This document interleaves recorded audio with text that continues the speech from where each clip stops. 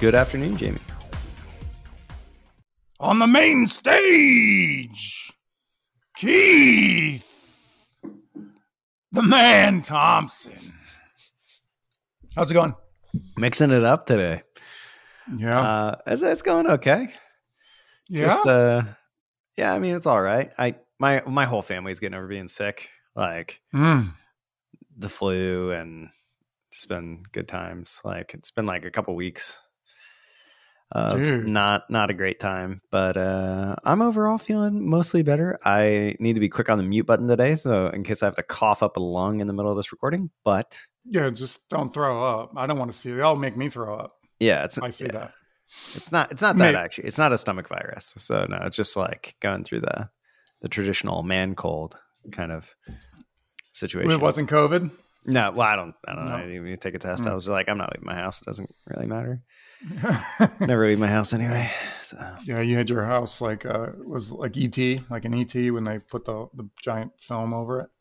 Mm-hmm. That's pretty much it. Yeah, that's good. So yeah, but I mean, other than that, we haven't talked in forever because of Chaos Monkey. Chaos Monkey and Christmas. Yeah, that's right. Last Friday we were supposed to record, right? And I like just kind of slipped my mind. I was like, oh, it must be next week or whatever. Yeah, it just like wasn't on my calendar for some, weird reason. Yeah, so Spotify went through and they really killed all you guys' meetings, huh? Yep. Yeah, it was a really weird. So for one, I mean, it was an odd thing to come back to anyway, because it happened immediately. As soon as like everybody comes back from our holiday break, it's like January 3rd, everybody's back, and just bam, your calendar is nuked. Oh, by the way, guys, Chaos Monkey goes through and kicks you out of all your Slack channels. Like just punt, and like restricted all of Slack, so you couldn't have a public channel with more than 150 people in it. Which is problematic. 150 people. Yeah. Well, so the way. Why even have a limit at that point? Oh, dude, that's a small channel. Oh my God. We have some pretty big, like just the Ruby Guild channel for like just the channel for the group that I lead inside of Shopify has like 360 people in it. So like not anymore. Yeah, not anymore. No. Well, now you have to have Ruby Guild 1. Hold on. Let me see if what I'm about to say is public knowledge. Oh, do you have that in a Slack somewhere? Is that a GitHub document? Quick second here. Nope. Not going to do it. You're going to have to do it while I'm talking. Brief moment. Going to go look at a thing here. Nope, still talking. It's in the Word doc. I don't know if this is public knowledge. It doesn't really matter. Oh God, unless it does. Well, we switched some internal tooling. Okay, so like that's internal tooling. Like we were trying to move away from Slack being like the end all be all for things. Like they cut our retention policy in Slack to 60 days, so you're not going to be able to go and search for things anymore. And they're trying to move us off of like Slack being like the thing, which historically is like at Shopify. Slack is the thing, and then like shared documents are all over the place. Email doesn't really get used that often. And that's it. So when they're like, oh yeah, Slack it's here, like we still use it for like real-time communication and stuff like that, but it's not going to be where everything finally resides. So it was just chaos everywhere. It was the least productive, like of all the weeks to do it, I guess. I know it takes me a while to ramp up after I've been gone for 2 weeks. So I wasn't probably going to be very productive anyway, but I was definitely not productive after they like, oh, by the way, we're just gutting all of our communication tools and practices and going to change these things up. But hey, you don't have any meetings. So that was nice. It was an experience for sure. It was pretty funny. It's kind of, there are people who posted about it are like, this is the Shopify that I miss, man, where they just change shit randomly. And it was interesting for sure. But that's kind of funny that decreased your productivity by a lot. Well, it was because I had to learn new tools and stuff too, right? Like it's like, oh, so like, wait, but is this thing that I'm saying supposed to go here? Or is it supposed to go in the other place? And that kind of bouncing back and forth. So it was exciting to say the least. But yeah, how was your holiday break and stuff? Good, man. I didn't do anything. Real. I mean, I worked on Tatsu, but I didn't do hardly any client work. One, my client, actually it was after Christmas, but they're like, we're going to pause development. Ah, bummer. Yeah, their investors like, yeah, that Stripe thing really screwed them over, man, to be honest. And I'm just the fact that Slack's kind of dying. A slow death inside after their Salesforce acquisition seems to be like slowing the slow death of Slack. Just right. So what's replacing Slack from the outside world? Like, I have a very Shopify centric view. Well, there's a lot less. There's a lot of people on Teams, from what I hear, from what I've seen, Microsoft Teams, and there's a lot of people on Discord. Like, those are kind of both. Their businesses using Discord? Oh yeah. See, that strikes me as odd, just because I've always found it as like I'm a Discord OG, like I've been using it forever because I'm a gamer, but yeah. Discord's really good with like threads and stuff. So I think that's why like businesses like it.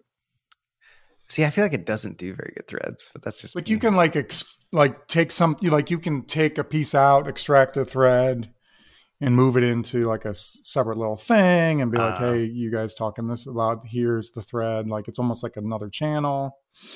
So I think it's cool. Gotcha. But nice. And then I think people are just ditching, finding that these things are productivity suck and getting rid of them. So yeah, I don't know. What were we talking about? Oh, geez. Yeah. My client. So, actually right before that in November, I started working with, Bullet Train. Andrew Culver's Ruby on Rails framework. Basically, it's a bullet train, it's Rails, so it does more, but it basically comes with SaaS stuff, it comes with teams and accounts. And it's pretty cool. It does some unique stuff. It doesn't use like generators and stuff, which I always thought it did. So it's kind of cool. So I've been working with them on like a specific gem on their billing usage gem. And the billing side of stuff and the products, all the Stripe interactions, stuff like that. So I've been working with them, and they're big.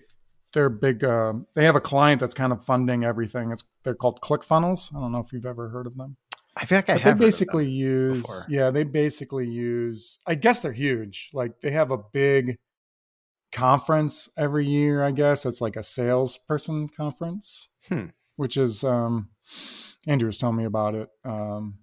It sounds like slimy and stuff, but it's actually, he's like, dude, the energy out of there, like, that you get from there is like totally different from like a developer conference and stuff. Yeah, I've definitely seen this before.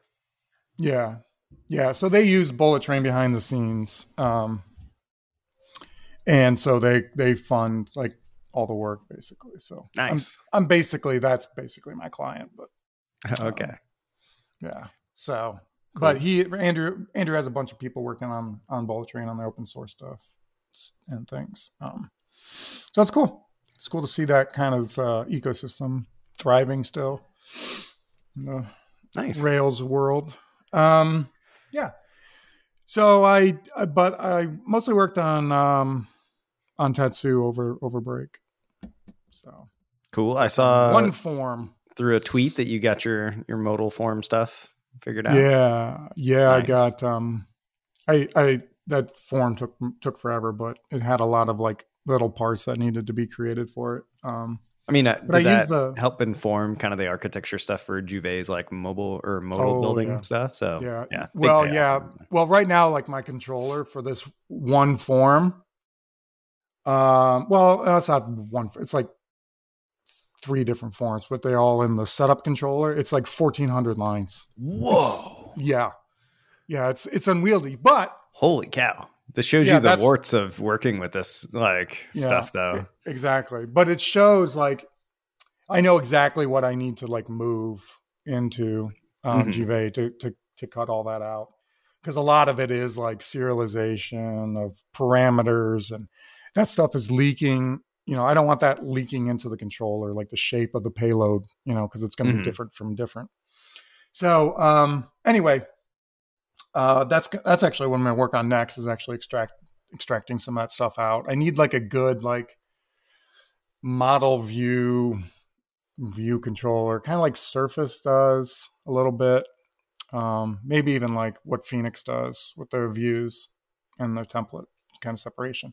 I think I need that, because there's a lot of like, especially with Elixir, Elixir's all functions. So, instead of if statements. So you end up having all these tiny little functions inside your controller that really should be like not there, but I just threw them there, So it's like going through that and like seeing where everything's going to go. So I think it's better to build an ugly first version and then be like, okay, what can I learn from what I just built? Like, what is wrong here? Because just giving it kind of the squint test, you can see like, this doesn't feel right, and then go from there. But like, at least when you build a crappy first version, like you built a first version, right? That's like the problem that most people don't get to, right? They don't fit, like myself, basically as king of the people who don't build the first version of things a lot of times, right? Like I get so stuck sometimes being like, I'm going to build the perfect version, and then I just never do anything, right? I almost applaud having a 1400 line controller that actually, you're doing things right when your PR says that this diff is too big to show. Yeah, there you go. You're like, ooh, that file's got.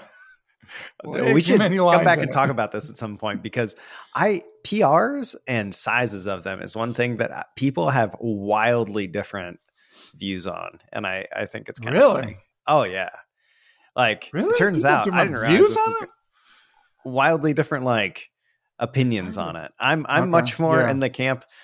I am at least internally to Shopify, I am one of the people who will most allow what other people consider to be like a gigantic PR. Like, I'm like, ship a feature, like show me what you're working with, like let me see the whole picture, versus like we have a lot of people that this PR is too big, you got to split this up. I'm like, but breaking this portion of this by itself and putting it in a PR, you don't see it exercised. You don't see how it's supposed to be like you don't get to see the big picture. Like you don't, when you separate things into too small of PRs. So like there'll be PRs and people ship that like add a class that's never used. And I'm like, don't do that. Like I'm very much, I'm like, nah, I don't like this. Like if it's not used, then like, don't ship it. Junk. Like, don't junk. Like I want to see the big picture of what's going on. Like I would rather you ship the thing that is using it, right? Like with it, even if the thing that is using it is never actually called. Like I'd be okay with that in a way, like, which sounds a little hypocritical, because you're like, oh, but I'm like, a lot of times that would be like, oh, here's the controller that I'm setting up for this kind of, and I'm exercising some code through here, but there's no route for this controller that's set up just right. But because I know how a route's going to be set up, or you just put the route behind an if statement, right? Like that is really what I want to see. That's what I was like, when you're describing the big, like it's a gigantic PR, like, and you want to see the full feature, that would kind of tell me that the feature is probably too large of a feature. Like ship something. This is another thing that comes back, is that people don't know how to divide things into smaller workable chunks. And that's a good thing with feature flags too. Like dude, the first thing I do, any place that I work is like, first of all, if they don't have a feature flag thing, I'm like, come on, gotta have a feature flag. And that's the first thing I do, is put it behind a feature flag, because you never know when somebody wants to say, oh, hey, can I see that? And then you can turn it on just for them, or just for the reviewer, or whatever, So feature flags, man. So nice. There's a weird side tangent there. I'm going to be honest with you. I don't have a ton to talk about this time around, because I was on break, didn't do any programming. Let's talk about your sickness.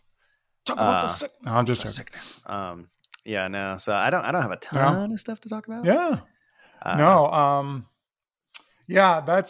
talked about mostly the one thing I did want to bring up, one thing I did work with, which was pretty nice, was Derek Reimer's Zone X library. He did he wrote an Elixir library and an API on top of it that he uses for SavvyCal. and he open sourced it.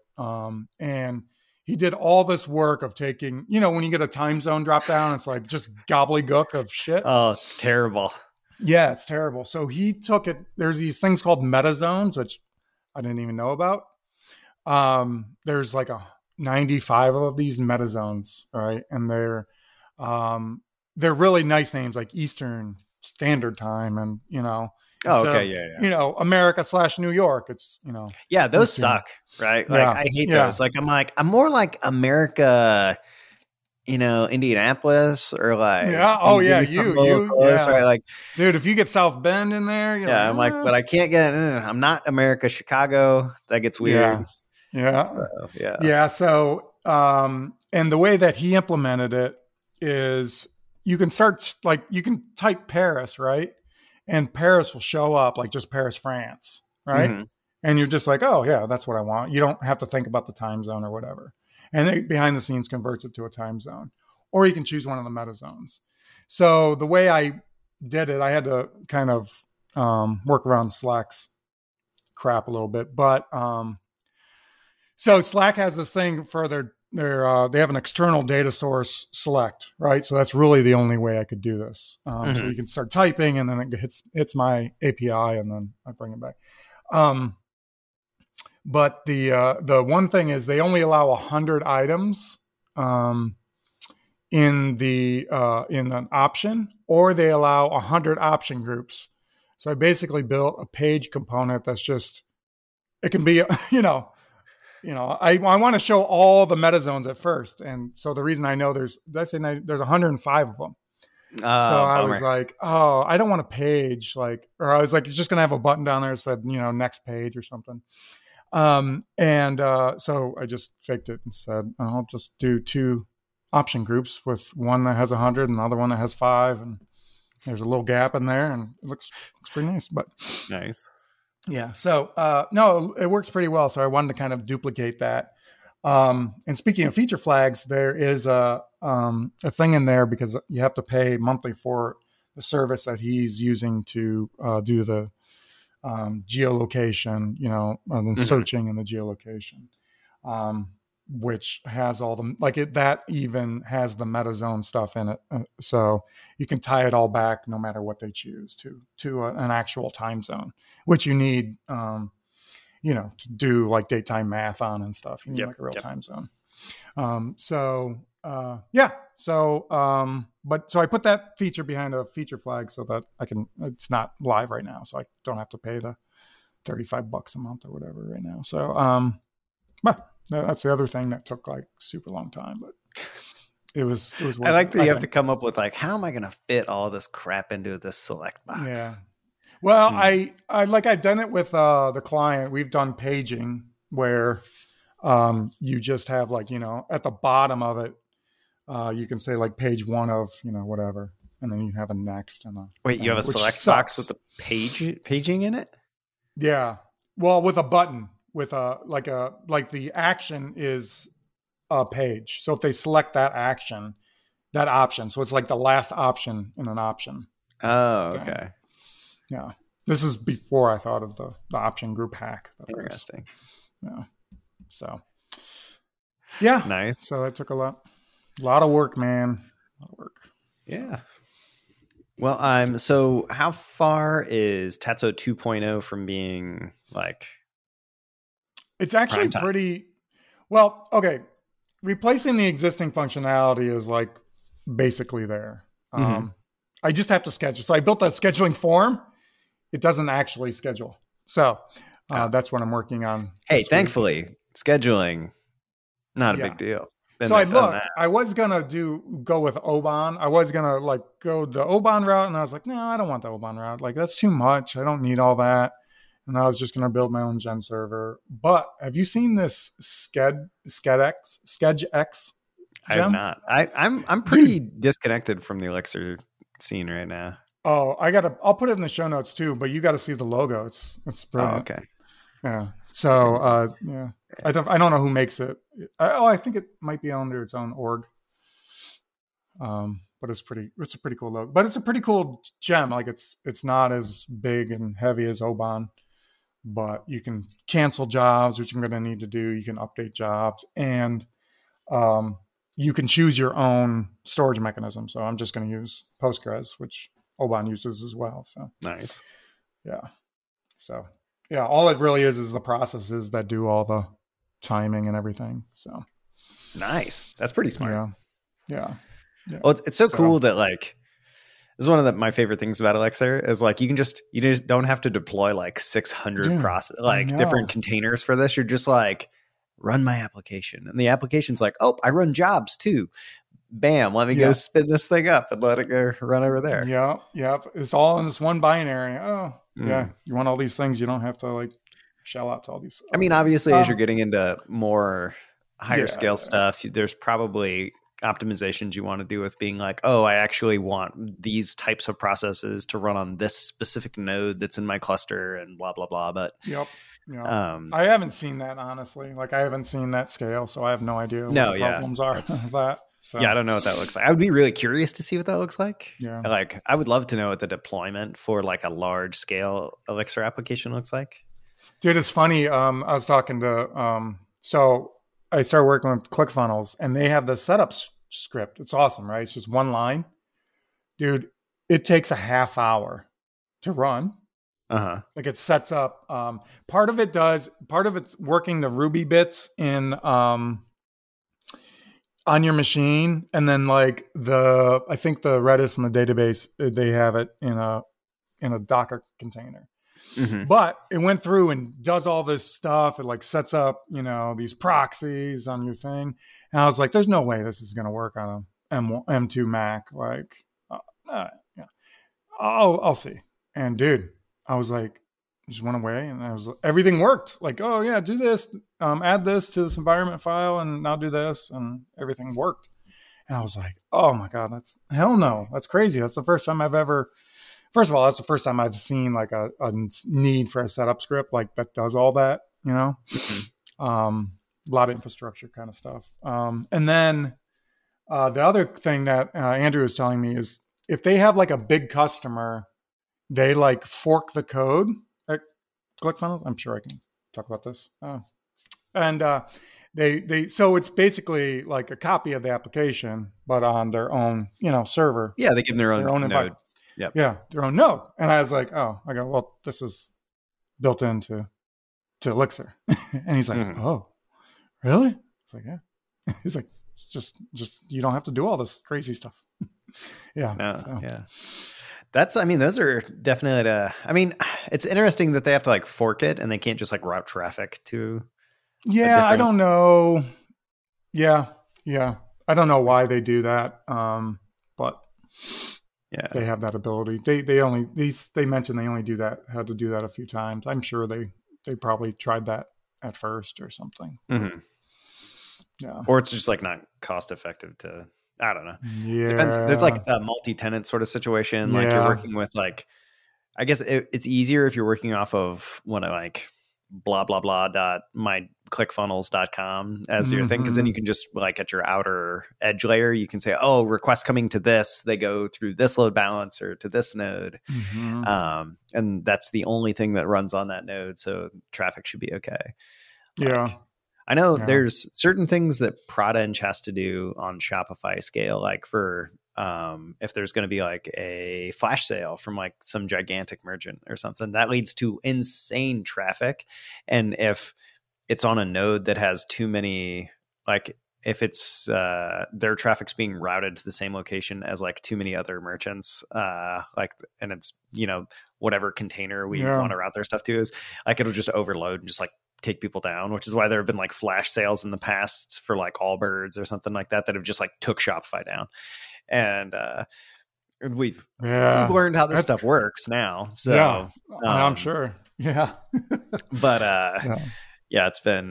it's interesting to see like all the things that they've had to figure out over time where it's like, oh, okay, now we have like specialized people in support and sales that like reach out to merchants like and have to get in contact with them like before flash sales so we can like orchestrate architectural or like infrastructure changes to make sure that like that sale goes off without a hitch. stuff like that. But yeah, then when you were thinking that, I'm like, well, I guess we have like a bunch of merchants that are like, we kind of run them on their own in certain situations, but not all the time. Yeah. That's great. That's kind of funny. That I'm sure those merchants love that though. They're like, oh, look at this it's kind of like we have our own Amazon. We just I mean, yeah. They like, yeah. You think about it and you're like, well, you're not paying for the server costs on this. I know. I know. Right? They're just raking in the dough. Yeah. So yeah, there's funny stuff, like just lots of different things to figure out. Like I was talking to somebody the other day. So my team's working on an API that's like it's a like pre-MVP stage, right? But we like first thing we do is we go out and find like merchants or partners or people who might want to use this API and be like, hey, we want to get you using this API that like barely exists right now. And my wife was like, why would anybody want to do that? And I'm like, because the flip side of that is they get to actually like manipulate our roadmap, right? Like they get input on a roadmap of like 40 world-class engineers. Like, like that's a good deal. Like it's not that bad for them to be like, oh, okay, cool. I'll play with this thing a little bit and try to get it running. Like it'll be beneficial to me for these other reasons. But if I do it early, then I can also make sure that you build the thing that is specifically tailored to my needs. Yeah, sure. And yeah, it's just a funny, like I don't know. I just hadn't really thought about that too much prior to working on this project of being like, even at our level, we go off and be like, hey, we want you guys to mess with this thing like super duper early so that we can get your feedback. But, we understand that this goes both ways. So your feedback will like very heavily influence what we build. Yep. Yeah. That's, it's kind of like the chat GPT or the OpenAI and, Microsoft kind of partnership where they're like, hey, what do our servers need to do? Okay. Can we like have like own 50% of this company? Okay.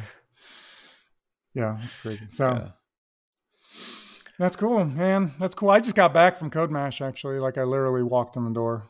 Oh, really? Okay. Late, yeah. Nice. How was that? How's CodeMash? It was cool. It's conferences, big conferences, man. I don't think they're going to be around too much longer. There wasn't that many people there. Oh, really? You could see. Yeah, they cut back on a lot of the stuff, a lot of the perks, and it just looked like empty. And like you go to lunch and there'd be it just looked like a regular, Wednesday or Thursday at that water park, I'm assuming. But, oh, gotcha. Yeah, why do you think that is? COVID, obviously.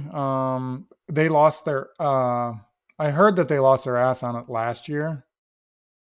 Like they were in the hole. I don't know. But that thing costs like, a couple million now to run. Yeah, very expensive to put on. Mm-hmm. Yeah. So, they have to have that attendance ship. But they just didn't get it. I don't know. I mean, I guess when I think of big conferences now, I think of like your official like vendor specific conferences, like right? AWS, like AWS and reInvent, and you think like Ignite for Microsoft, stuff like that. They still have that the Build conference, or Build. Sorry, what is Ignite?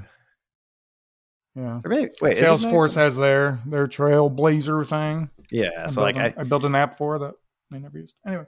I guess those aren't going to probably go away in any, like those are still huge, right? Like KubeCon. Yeah, but those don't, those don't need to make money. Those are just a line item on there. But like, the other thing with CodeMash that I've said for years is the problem is, and I always kind of joke, like with some of the people that put it on, I call it Microsoft CodeMash because all the content is like, like I looked at this year, they have one Elixir talk and it's on Nerves, like building a robot thing. Which I think is like the least applicable version of Elixir. You know what I mean? It's like nothing against Nerves. Like I think it's cool, right? Yeah. But I think it's also the one that's like least likely to get used in your day job unless you work on like IoT stuff. And they had like 5 talks on Blazor. I don't even know what the hell a Blazor is. It's a jacket. I know it's Microsoft. Yeah. They had 5 talks on jackets. So like that's part of the problem, I think. Even though they Microsoft does sponsor it, but they don't They don't have any say in the stuff, but a lot of the people that run it are from that, community. .NET community. Yeah. So, which is fine. Yeah. But I think a lot of those people in those communities aren't coming out anymore. Like their companies aren't sending them to these conferences anymore. I don't think, I'd be curious if they have a sourcing problem or if they have a selection bias. Yeah. On their talks, right? Like if there was one Alexa talk, is it because there were like 3 submitted? Or is it because the people on the panel... I submitted 3. So. There are people on the committee who are just like, Blazor, baby. Yeah. Yeah. I don't know. It was interesting. I don't know what I'm not even sure if I'm going to go to a conference this year. No. I've signed up for a bunch to speak at just because I want to go across, or it's on places I want to go. Mm-hmm. Like one's in the Canary Islands, one's in Belgium. Nice. That I signed up for. Yeah, I was talking to somebody the other day because they're like, "Hey, do you want to line up like travel and stuff to go to RailsConf?" And I was like, "I don't know if I want to go to RailsConf just like as an attendee. I think I might just go to a conference as a speaker at some point this year. That might just be like one of my goals for the year is like get back to doing some sort of public speaking." Yeah, dude. So you should. Yeah, because it's there as like we even have resources internally that can help me out with like preparing a talk and doing those kind of things. So I'm like, I might as well exercise those things. And I get a bonus if I speak at a conference, I think, unless they took that perk away, but I don't think they did. Mm-hmm. Chaos Monkey did. Yeah, Chaos Monkey, dude. It's out to get me. Tell you what, when it kicks you out of Slack channels, it doesn't do it in like batch. It does it one at a time. And so I got 75 notifications from this thing just being like, Chaos Monkey has evicted you from the woodworking channel. And I'm like, thanks, Chaos Monkey. Dude, you can't have a woodworking channel? Well, we had a whole community Slack. So like a whole different workspace. And so it just got shut down. And they got moved somewhere else. But it's a fun vampire monkey. Well, they still going to exist. They're just not going to exist in Slack.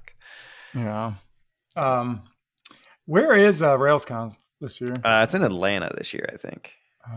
Which actually it was of all the ones to go to, that would be like the easiest. You just take a Delta flight, like guaranteed to go there in one stop. Yeah. Maybe I always submit to RailsConf. I've done it every year. Like speaking of Chaos Monkey, and I got to go find something to talk about. Like that's really my thing is I look at it and I go, like I thought about submitting something to Ruby Kaigi.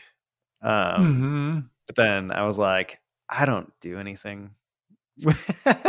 Like, especially Ruby Kaigi is more like Ruby specific and less like, more general. And it's like, we want stuff about the Ruby programming language. I'm like, I'm a soft talks guy. I feel like in a lot of cases, they're human skills now. They're called human skills. My bad. Yes. Yeah. Which is I said that over yesterday, I think, and somebody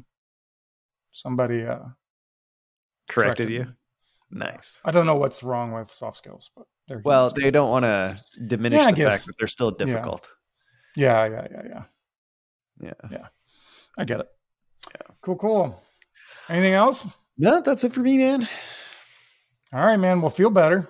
Yeah. I hope I would definitely be feeling better unless we get sick again by the next time that we talk. So we'll see. Having small kids is great. Unless Shopify says no more meetings. Yeah. Chaos Monkey just deletes Google Calendar. All right. Later, man. All right. See ya. Bye.